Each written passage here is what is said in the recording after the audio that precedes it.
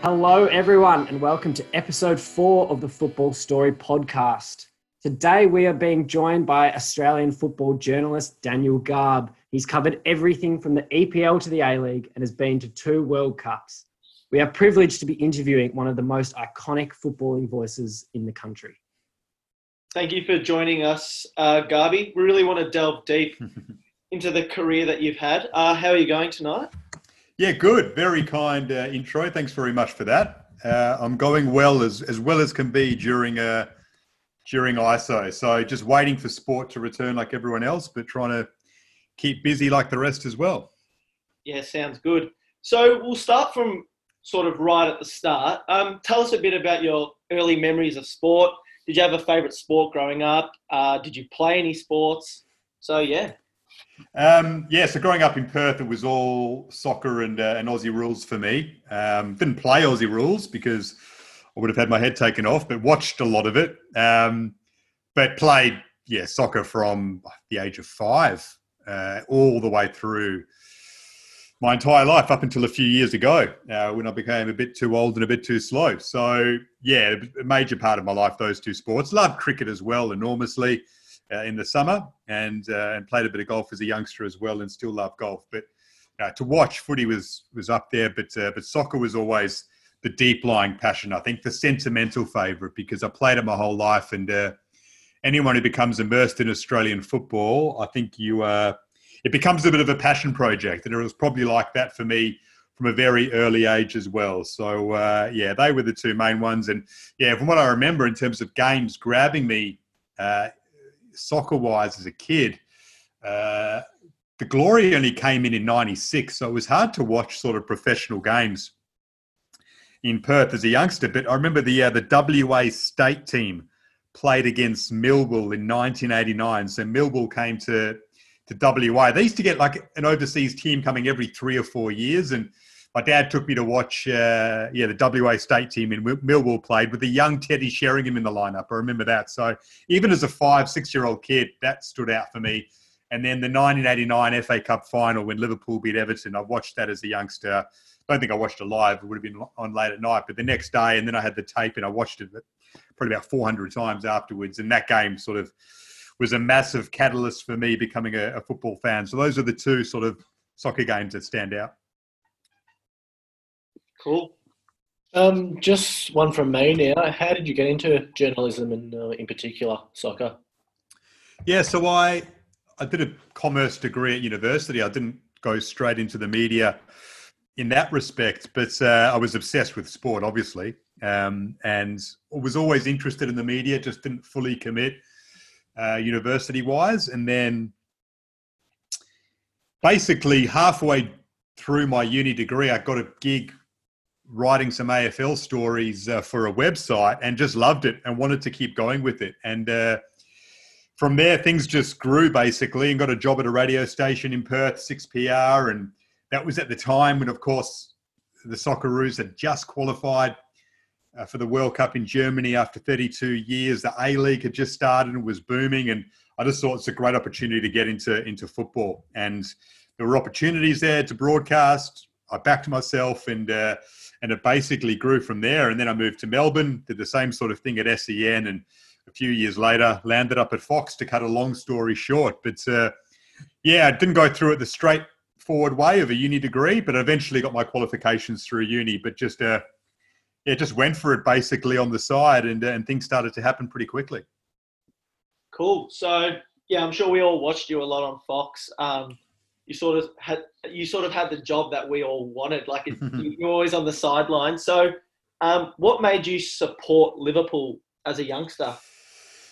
Good question. So, that 89 FA Cup final, I mean, look, I was very young, sort of 6 years old or whatever. But I remember even as a kid, something about the club just seeming special. Now, I mean, I didn't watch many games then because we didn't have games broadcast all the time like we do now. We sort of got the FA Cup final once a year that would be broadcast live, and that was the only live international or overseas game that we got. We get a highlight show once a week. So that was the first full game I watched, and it was just after Hillsborough happened, and the way in which they sang "You'll Never Walk Alone," the fact that Liverpool won the game 3-2, I fell in love with John Barnes all these elements added up to me becoming a passionate fan early on. But it was tough in the early stages because we couldn't watch it. I mean, you guys grew up in a different era. I mean, I'm sounding old here, but we could only watch the Premier League live from the late 90s. So for the first 15 years of my life, we'd watch a highlight show once a week in the FA Cup final. That was it. That's all we got.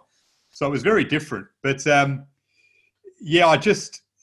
loved the club, but it was tough because after that FA Cup final win, they won the league the next year, Liverpool, and then they became rubbish throughout the 90s, really poor. And we're basically a mid-table team. And it was tough to follow them through that period because, United were winning titles. Everyone was jumping on the United bandwagon.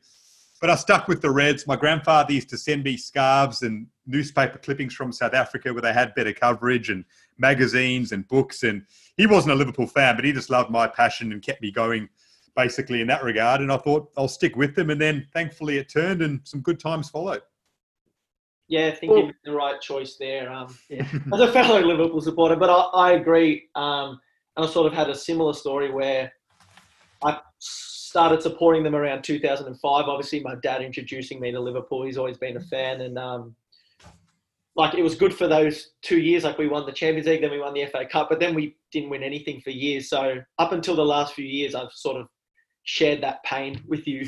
Yeah, but see, the pain you had, Liverpool was still a top 4 team pretty much. Yeah. Mate, mid-90s, they were a legitimate mid-table side for a few years. I mean, it was really bad. And then they sort of jumped up into a top 3, top 4 team, but there weren't many other teams that competed with them in terms of finances. So they sort of fell into 3rd or 4th, maybe 1 or 2 seasons. They sort of half challenged for the league. They were so far off it. They really were. So it was tough, but thankfully things turned around. Well, we might get on to talking about Liverpool and whether they will eventually lift this title a bit later on. Do you want to just tell us a bit about you going over kind of starting to work at on the EPL and what that was like, kind of being thrust into this kind of a world that would have been very different from the one you'd come from? Yeah, it was daunting. So, I mean, the job was basically. I mean, I took a punt in a way because David Davutovic, who I'm sure you know, Herald Sun, former Herald Sun football writer now, was doing the job in a freelance way before me. Him and I are good mates and we worked together for a little bit when he was in Perth. And I sort of said to him, half joking, half seriously, listen, mate, if you ever are coming home from that gig, I'd love to put my name forward. Can you let me know? And he did one day. And I honestly just made a call to the football boss at Fox, who half knew me, put my case forward, and he said, all right, we'll give you a go. When are you going over? And I mean, I had to basically quit my job, pack up my stuff, move from Melbourne to London within the space of a couple of months. And there were no guarantees that it would last. But I just knew I had to take a punt, and I knew that I had to have a go at it because, I mean, yeah, it was the most ridiculously good job imaginable. And I knew that it would be a once-in-a-lifetime opportunity. And even if it didn't work out, I had to give it a go. So with that in mind, I was daunted early on because I just didn't want to make any mistakes. I didn't want to give them any excuse to say, oh, we're not going to use you anymore.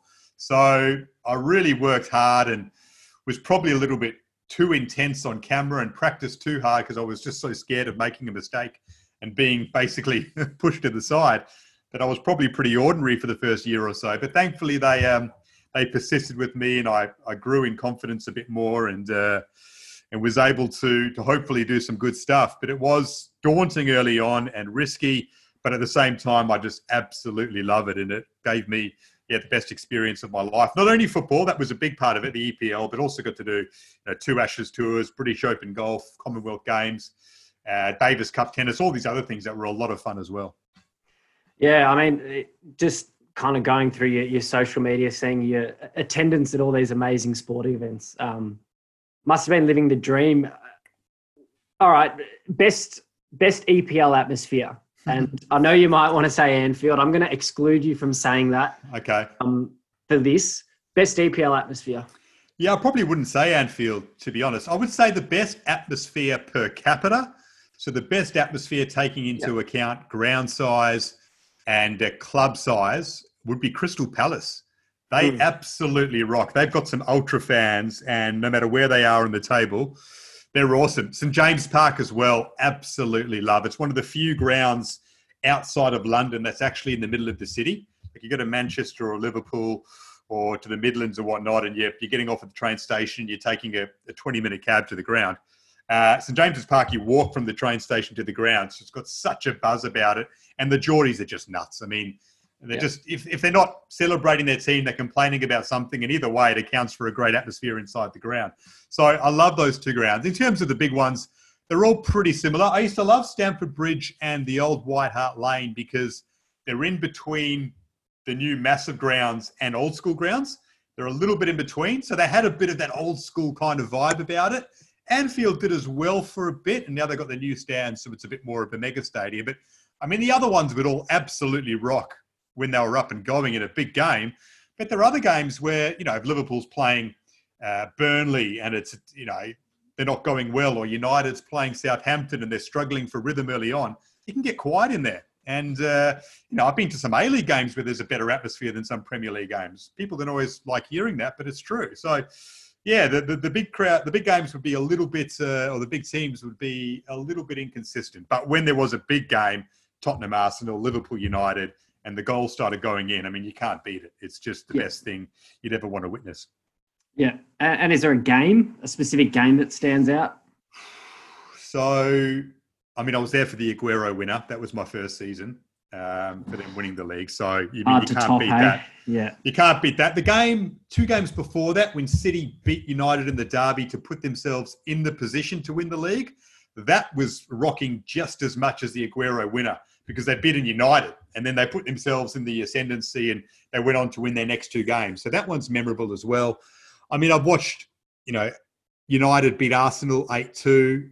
I was there for the Balotelli, Me game. I mean, that was awesome as well.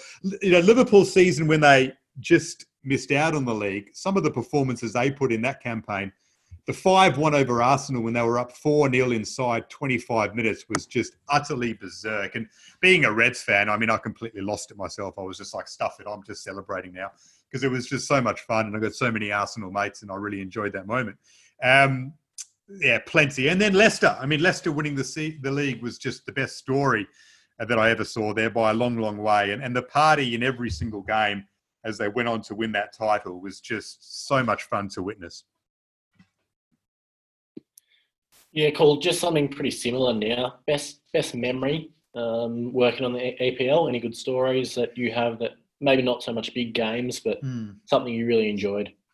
Yeah, well, Leicester, that's something I really enjoyed because I saw with Leicester, I saw the best of sport and what sport can actually do to society. So, when Leicester won, Leicester's not a very exciting town. In fact, it's a bit of a boring town. But when they won the league, the party in the streets, as you can imagine, was epic. And I mean, I saw kids who probably rolled around in street gangs during the day, sort of partying with distinguished elderly members of the community, grandparents, side by side.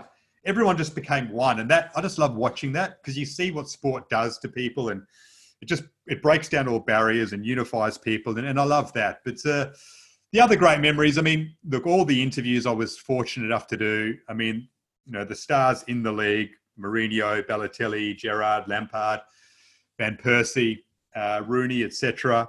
And then, the former players I was lucky enough to interview, Ian Rush and Marcel Desailly and all of these guys before and after games, Ray Wilkins and the likes. I mean, interviewing them for 5 minutes at a time, Dennis Irwin, Gary Pallister, was just fantastic. Absolutely loved it. And some of them I got to know quite well and they were just genuinely nice people. So, yeah, that experience was wonderful. Yeah, sounds like you've had some amazing experiences. So just our last question in regards to the EPL, how do you think, or what do you think is the fairest way to finish the season? There's been a lot of talk of some of those struggling teams trying to fight for the null and void, Brighton, and they've just had another player test positive for the coronavirus. So do you think Liverpool end up winning the title, and how do you think they should finish this to make it fair for everyone? Yeah, I mean, it's getting a bit ugly. Like self-interest is taking over, and it's not ideal.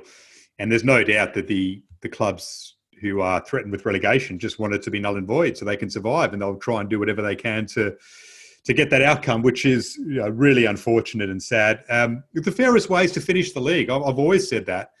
No matter when football returns, there are only 9 games to go. It can be done in a month.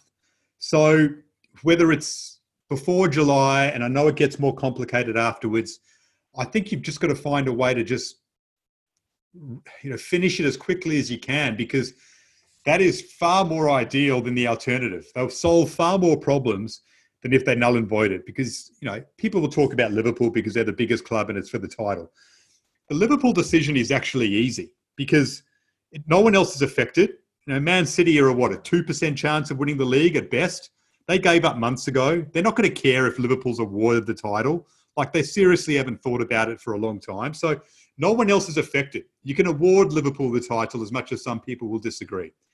But it's not fair on Leeds and West Brom and Fulham, and it's not fair on Leicester, who've got the chance to make Champions League. They barely get spoken about. Champions League for Leicester, how big is that? It's enormous. They're not going to have the chance next season, most probably. So you can't just have these things taken away. Sheffield United season, can they back that up? You wouldn't think so. So I think they've got to find a way to finish it. Now, if they simply can't, I don't know what the solution is. I do think Liverpool should be awarded the title, because that's not me as a fan speaking out. They're 25 points clear. They were going to win it. Like, common sense certainly has to prevail, and they're awarded the title. That doesn't influence European spots or relegation because, as I said before, in those instances, other teams are affected. They're not with Liverpool.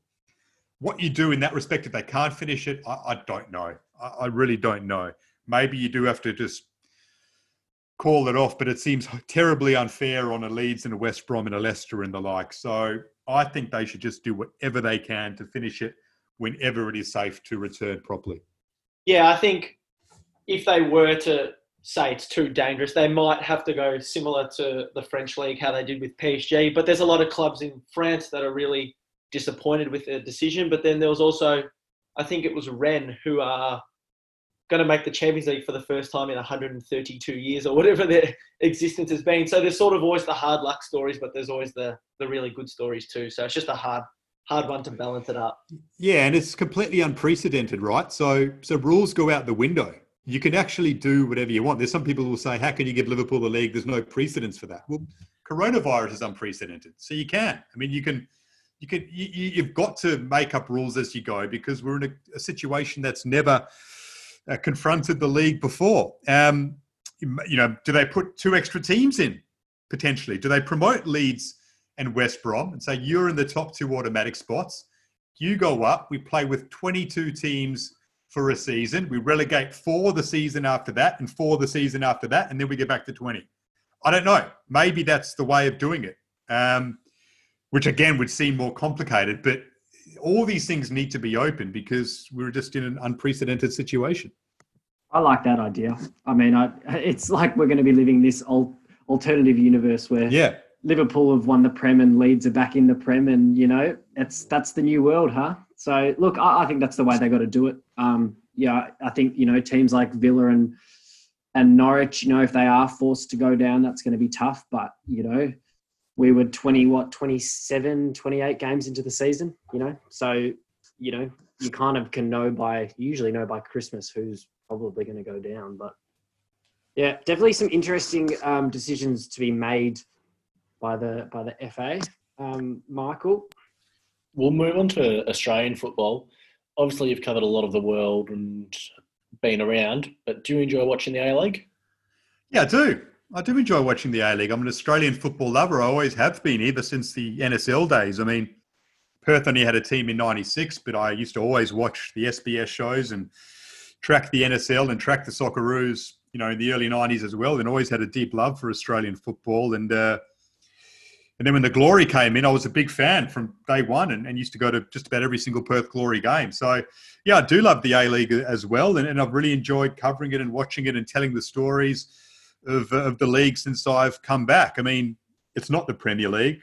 Anyone who tries to compare it or says I don't watch it because I can watch the Premier League, I mean, to me, that doesn't make any sense. It's like, it's just completely different things. And the A-League is our league. It's our league. So if you love football and you're Australian, well, to me, it doesn't make sense to not take some sort of interest in it. You don't have to be a nailed-on fan, but to take interest in it and respect it, and I always have. So, yeah, it's something that I enjoy and that I care for and that I want to continue to see prosper. Yeah, I completely agree. Well, we all go to victory games because obviously we're from Melbourne here, and just supporting your local team is great because you get to go. Yeah. Just following on to that, what do you think needs to be done in Australian football in order to promote the game? I know it's quite a broad question, but what would you do? Yeah, coronavirus might be over by the time we've finished the discussion on that. But yeah, a lot. I mean, look, one thing I'll say first, and I think I tweeted this during the week. It's not as bad as has been made out to be in terms of the Socceroos and things like that. I mean, there's been a lot of former players talking about, the glory days, and I love that. I welcome it enormously. And the golden generation is the absolute benchmark, and I love that team more than anything. We've still done some pretty good things in the last 15 years or so, and we made 3 World Cups. We won an Asian Cup, and we developed a fair few players who've gone overseas as well. Matt Ryan, Aaron Moy, Mila Jedinak, Danny Vukovic, Matt Leckie, Robbie Cruz, plenty others who have played in big leagues for a number of years. So that needs to be taken into account. It's not as bad as things are being made out. In terms of the A-League, though, in the actual league, yeah, that's a big worry because the broadcast deal's up in the air. If Fox gets out of it, it could present some opportunities for the league to become creative and the league to open up, hopefully, into a second division before too long. But the financial hit they will take will be enormous. And that's going to hurt the clubs and therefore the players in a massive way. So I have grave concerns for the A-League if that comes to fruition. Hopefully it doesn't. So, yeah, there are worrying times. How do we promote it more and more? I just think we've got to unite the football family. I know that's a very general term, and I know that's been a issue and a fight for 50 years or so. But, there's millions of people who are connected to the game in this country. And if you support an overseas team or you watch the Premier League or your kid goes and plays under sixes or you play amateur football, you're involved in the game. So we should be getting more people into the A-League when you look at the amount of engaged participants in the game compared to how many people go to A-League games and how many people watch them. The crowds actually aren't that bad. The crowds are actually decent, but the TV ratings need to be a lot better. People need to watch the games more. And we need to find a way to engage that community. Maybe a second division opens things up a bit more. I don't know. But, you just got to promote it more and more and more and be ruthless with that. And it's not easy because we live in a sporting market that's the most difficult in the world per capita. And you're competing with very big codes and only a population of 20 million people. So it's tough, but you just got to find a way to bring the football community together and not have these fractures. Yeah, absolutely. And I think, we all want a good Socceroos team. We want a team that's going to get into the second round of the World Cup and represent us. Look, you've been to 2 World Cups. Tell us a bit about that. Obviously, Brazil in 2014 would have been, absolutely incredible. And Michael and I had the privilege of being in Russia last year, or 2 years ago now. But just tell us a bit about what that was like for you. And, it's the greatest event in the world, isn't it? Yeah, it is. 3 World Cups. I went to South Africa 2010 as well. So yeah, sorry, I was there too. Yeah, amazing. I mean, were you guys in the sports bar in Kazan around the France game? Yeah, absolutely. Well, Michael, you weren't there yet, but it was packed with Aussies. Oh, it was great. I mean, that's what the World Cup's about. Like, the games are unbelievable, of course, and such a buzz. And, my favourite 24 hours is the 24 hours around an Aussie game at a World Cup, if you're lucky enough to be there, because, it starts the night before with a party. And then, you're up and going the next morning, wherever you might be, with friends at a bar somewhere. If you're lucky enough to be at, an FFA function or a supporters function, wherever it is, it's just electricity in the air as everyone gets hyped up. And then that walk to the ground is just brilliant as everyone starts to merge together, all the Aussie fans, and the songs come out and you see all the flags and the colours. And then you see the opposition fans. It's just the best feeling ever. And then, of course, the game. And then that night, whatever happens, you get done 4-0. You're still going to be drinking and partying and singing your song. So that can't be beat. And then covering it is just awesome as well because, the mainstream media, which doesn't pay much attention to football outside of that time, everyone's eyes are on it. They become the biggest story in Australian sport, and to be there covering it intensely all the time, I just love telling the stories, and I love the Socceroos players. I think that they're just really good guys, and they care a lot about the game and about the team, and just covering that team, I've just thoroughly enjoyed in unique countries on massive stages like the World Cup. It's just a lot of fun. Yeah, I mean, I think the day out in Samara was probably my favourite 24 hours of, I don't know, I was going to say my life, but that might... But, 5,000 Aussie fans getting on, communist trams and heading up to the stadium and, making fun of the Danes. It's just incredible. And, I was lucky enough to see, two penalties be slotted away by Mile Jedinak. But what about 2014? That was a pretty, whilst we only came out with a point, it was a pretty iconic campaign in a sense.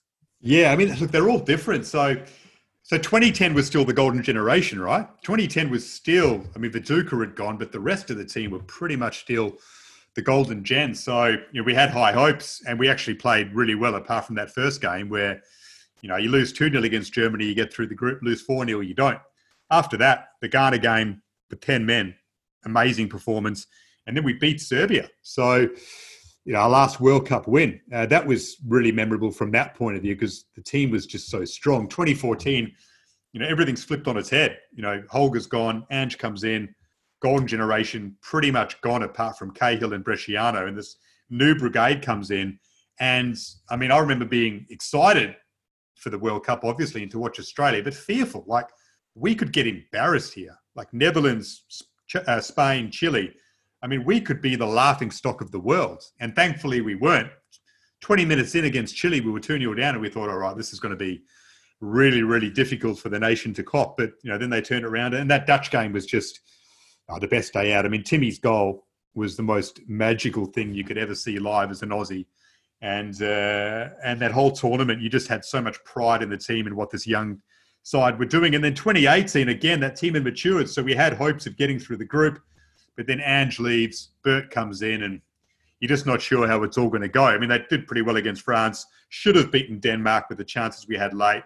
And then, Peru, played a lot better than us. So, yeah, just different stories and a lot of great moments. But unlike 2006, not that one moment that we'll savour for the rest of our lives because we never got through the group, apart from the Cahill goal. That's one moment that you go, all right, that's one thing I'll talk about when I'm 100 in terms of the achievements. Just fell short, unfortunately, after 2006.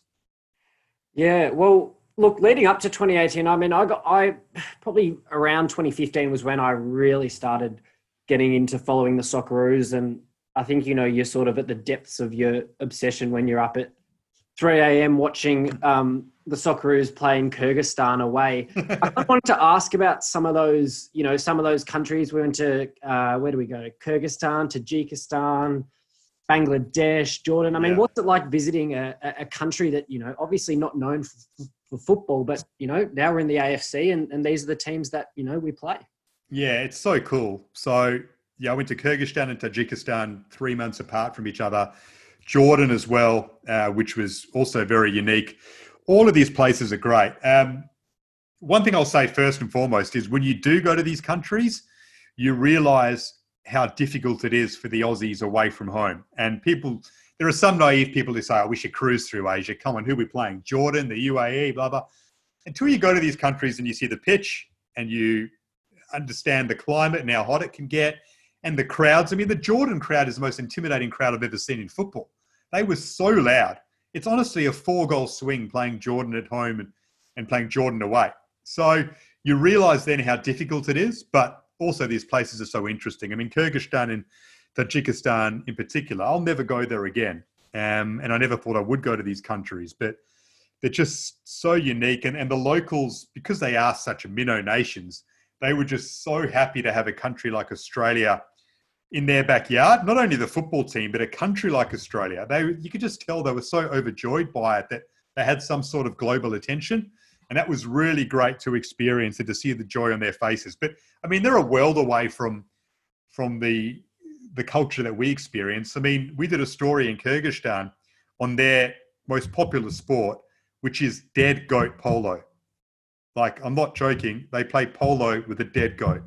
And we watched this happen, and it's the most ridiculous thing I've ever seen in my life. But that's what they do. And, like, these guys are like the, you know, Jonathan Thurstons and Chris Judd of Kyrgyzstan. They're like big stars. It's bizarre. So little things like that are just unforgettable experiences. I mean, I think if you ever want an example of how hard it is to play, I mean, I remember that first Mila Jedinak goal in Kyrgyzstan almost hit a sandbar, had a free kick sandbar up over the keeper.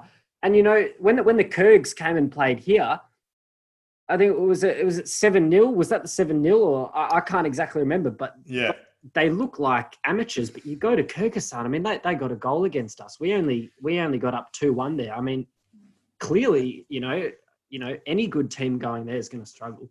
They probably deserved a result on the balance of play. Kyrgyzstan, Thailand beat us away from home. We roll them when we play them at home. It's a completely different ball game. So I hope more and more Australian fans understand that and therefore give the team, even though the team is not performing as well as we would like and we're not producing as many players as we would like, give all that.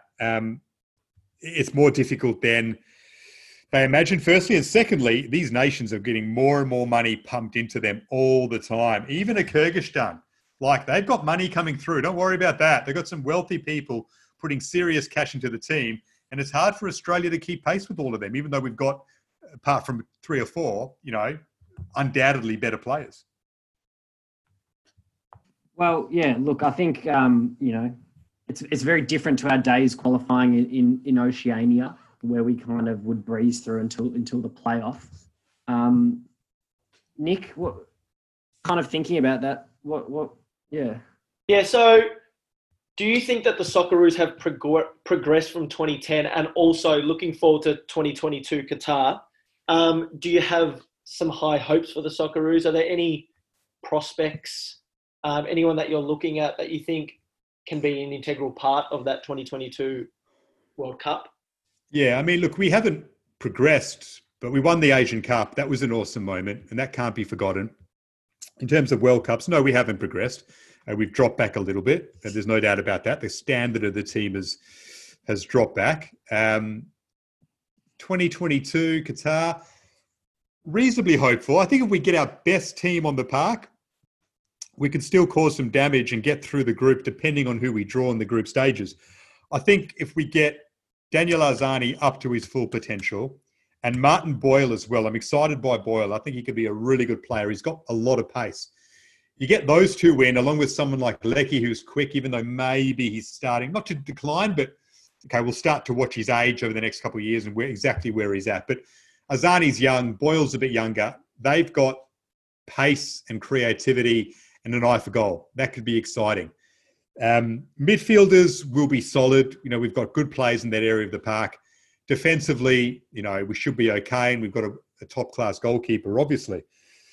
The area of concern is someone who can score in World Cups. I mean, we're not the only country who has that problem, right? Like, there's lots of countries who struggle to find a genuine World Cup goal scorer, someone who can find the back of the net in a massive tournament like that. We're not the only nation.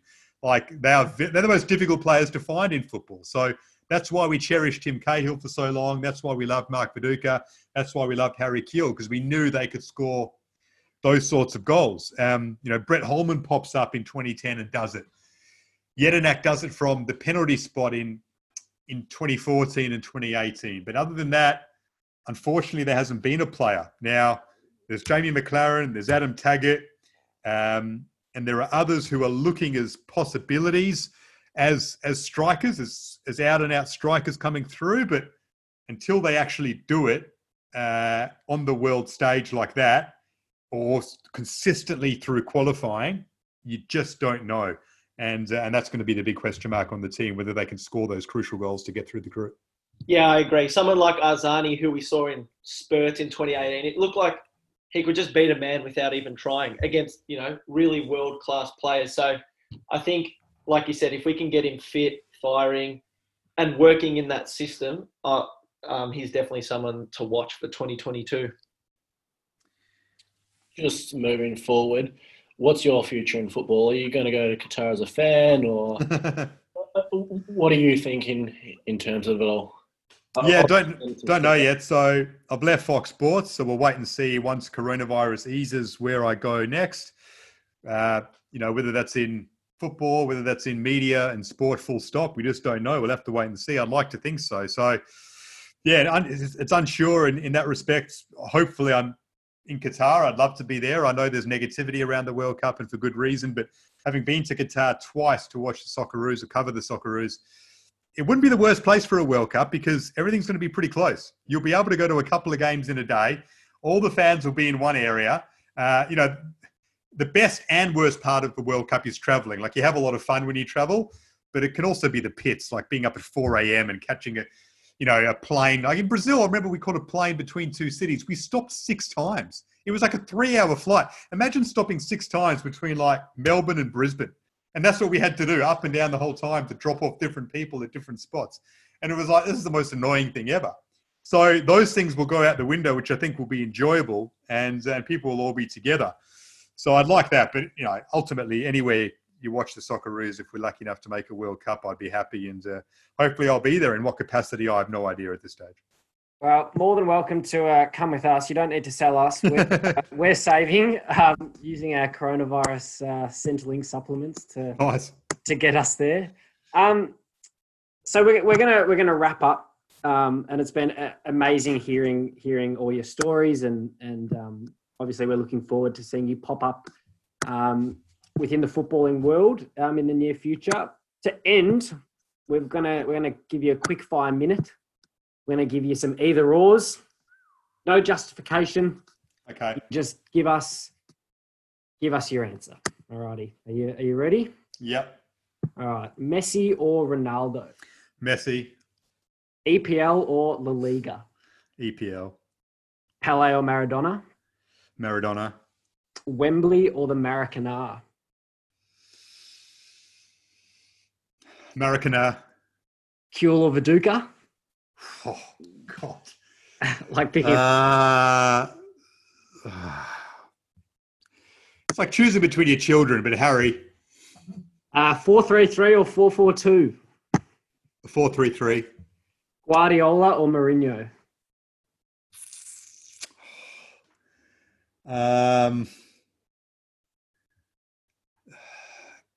Guardiola. I'd love to give justification, but... No, not yet. Guardiola. Okay. R9 or Ronaldinho?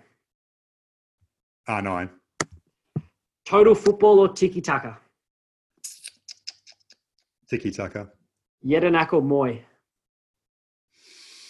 Jedinak. Gus or Ange? Oh. Oh, no. That's a big one. Jesus, you guys have done well here. Ange. Nick's just put in our Google document, Liverpool or Perth? I don't think that's fair, is it? That's not very fair. But Liverpool. And we actually had one person on Instagram wanted us to ask you, as we're Melbourne Victory fans, we have this, you probably met him, the guy that sells nuts out the front of the stadium, peanuts or pistachios? Peanuts, only because you don't have to crack the shells. I gave justification there. True. Can I give justification? Can we go through and give justifications now, or I'm not allowed? Yeah. What do you want to justify? So you struggled with the Kuel. I'll just go through all of them, right? Because none of them are easy. So Messi, Ronaldo. I mean, only because Messi's more of a team man, I think. So that's the only reason why. But it's a tough call. I mean, I love Ronaldo as well. Yeah. EPL, La Liga. I'm guessing Oh, that's straightforward. I mean, I'm a Premier League fan through and through. Pele, Maradona.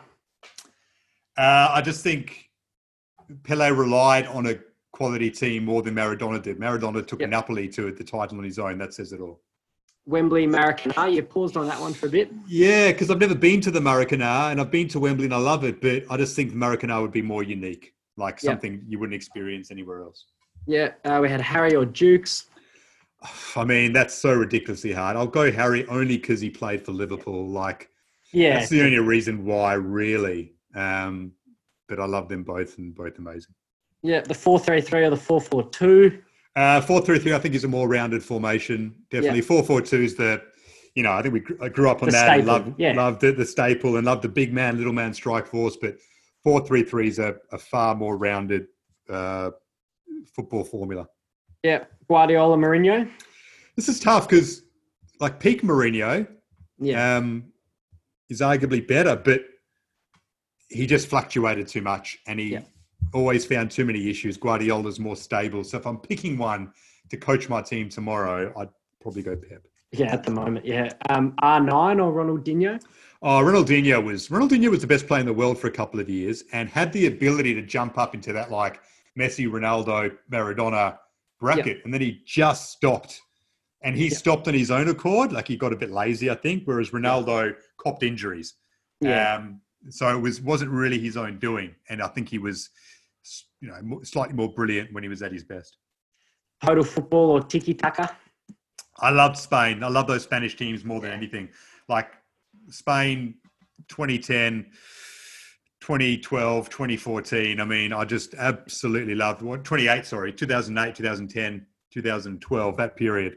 The World Cup and 2 Euros. I mean, they were my favourite team to watch. So. Well, we might get some total football from the Dutch at the Euros next year. Jedinak or Moy, that's a tough one for me. They're my two favourite players, I think. Yeah, it was really tough. I think Yeti, because he's just, as a captain, unbelievable. Like, Aaron, I love watching play, but he's pretty quiet, let's be honest. He doesn't like talking too much. And I think Jedinak as a leader and as a cult figure just stood out. I mean, he's another one that transcended along with Cahill. Like, every Australian sports fan knows who Mile Jedinak is now. So, yeah, I think that's probably the reason why. And the last one, probably the hardest, Gus or Ange? Really tough. I mean, Gus has obviously achieved more, but I just think Ange means more to us as Australian football fans. Like, his passion for Australia, you have to put him in. Gus gave us incredible memories, but so did Ange winning the Asian Cup and, just listening to the man speak about Australia and as an ambassador for Australia, different level. So you had to go him. Beautiful. Well, thanks for the justifications. And look, just a privilege for us to be able to talk to you and hear some of your stories and your passion for the game. Hope to see you in the footballing world in the future. I'm sure you will be. And if it's not, working, then you're a fan. We're all waiting, I think. We've got Bundesliga next week. We've had a bit of Korean League, although I'll admit I'm probably a bit sick of that now. Look, thank you so much for spending your time in isolation with us and doing this over Zoom. Any other final comments from you other two boys? Nah, just a massive thank you. Like, it's been pretty cool to hear some of the stories and some of your experiences. So, yeah, it means a lot, and we appreciate your time. Thanks, boys. Really enjoyed it. All the best. Thanks. Thanks, guys. Matt. Obviously, awesome to get that interview. And for me, that was really interesting hearing his stories and, the passion, the fact that he, wanted to justify all of his claims in our either or, I thought was, shows his passion. Yes, definitely someone that's really passionate about the game. And you could tell from the tone of his voice that he's really excited about the future in Australian football too. He definitely sees that there's some problems, but yeah, definitely someone that's really passionate and just loves the game. Yeah, that was great. I thought it was fantastic to have some insight from him, and I actually learnt a bit tonight. So yeah, really enjoyed that tonight. Yeah, me too. Well, boys, better get saving for Qatar 2022. And on the topic of World Cups, the next episode we will be bringing you on the Football Story is what has been the best World Cup of the 21st century, 2002, 2006, 10, 14 or 18. So we're going to look at those 5 and we're going to have a chat and discuss which one we think's the best. So I think that just about concludes for tonight. Hope you've enjoyed the interview. We certainly did. And we'll catch you next time on the Football Story podcast.